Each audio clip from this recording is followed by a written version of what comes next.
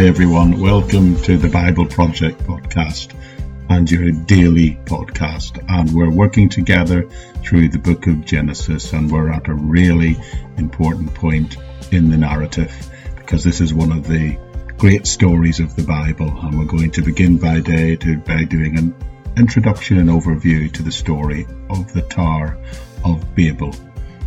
I'd remind you that this podcast has been running a while, and if you want to join at the beginning of the journey, then just go back to the beginning, either of season 1, where the first 66 or so episodes give an introduction and overview to each and every one of the individual books of the Bible, or perhaps you'd like to just drop in at the beginning of the text here in Genesis, beginning in chapter 1 verse 1, which we began at the start of season 2 of this wonderful journey together, working through the entire Bible, Lord willing.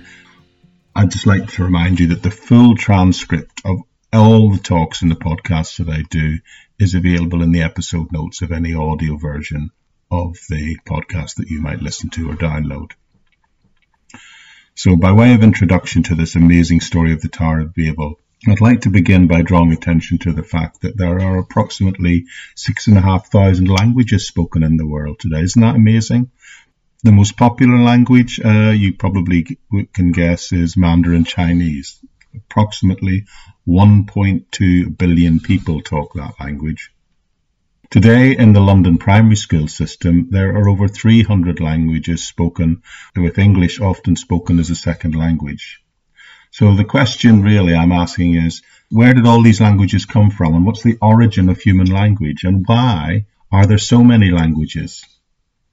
This question of the origin of language is even more intriguing if you accept the biblical principle that all humans have a common ancestor. If we all have a common ancestor in Adam, we should surely still have a common heritage and language today. So how do we explain the presence of all these different languages around the world? Well, the answer to that question is found, I believe, in this first half of Genesis chapter 11 that we've arrived at today. In this passage, we will see a simple account of what happens when people tried to build a tower, which they described one that would go all the way to heaven. And in the second part of the passage, we'll talk about what God did in response to that. So we're probably going to be 5, 6, 7 podcasts in to cover this story, but we'll begin that process today. And we'll begin by looking at the passage and see what those people did at that time and what God's response to that is. And then towards the end, we'll get to what that story actually means.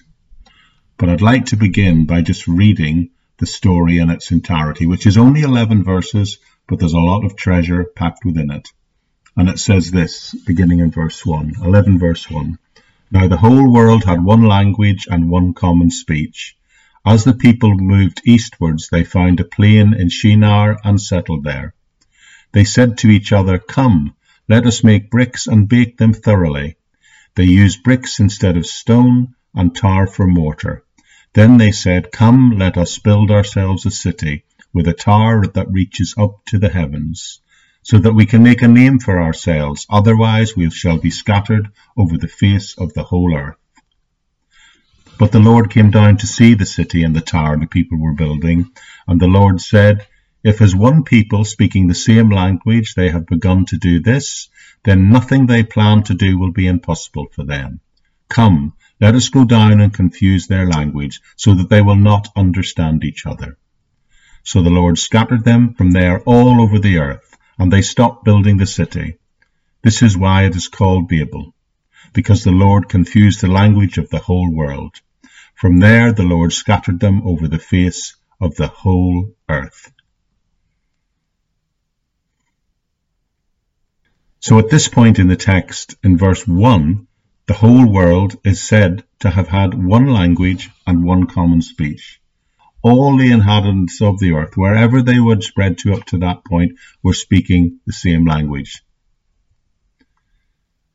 We need to take note of, it's important to recognize that these events that are being described here have occurred prior to what was described in Genesis chapter 9, what we looked at in the last week or so's podcasts. This is what we would commonly refer to in modern terms as a flashback, We're going back in time before the events of chapter 10. The spreading out described then is what's happened after this event. This is telling us what happened in the lead up to the scattering of the nations. Verse 2 says this: As the people moved eastward, they found a plain in Shinar and settled there. Now the Hebrew word translated moved here carries it with the idea of literally picking up everything, implying that they were moving in stages, a bit like Bedouins would today. But eventually they settle in the land of Shinar, which is near Babylon, which is in modern-day Iraq. Now think about Babylon and Iraq for a moment.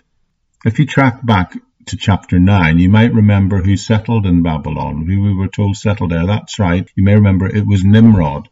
Nimrod was declared to have settled in the land of Babel and Shinar, and was most likely the one that founded this city of Babylon. So it seems likely that Nimrod was the initiator of what's going on in this chapter. Now, ancient writings outside the Bible certainly suggest this, and some would say confirm it. Alright, that's where we are at this point. We've just covered the first 2 verses, and it's a sort of introduction to what's going to happen next. We're getting into the main story now, but we'll pick that up in the next episode. So thank you for joining me, and I hope you'll be back very soon. And don't forget to jump through and have a link either on the YouTube or the podcast and see the link through to all my ministries there. Other than that, I look forward to being with you again very soon.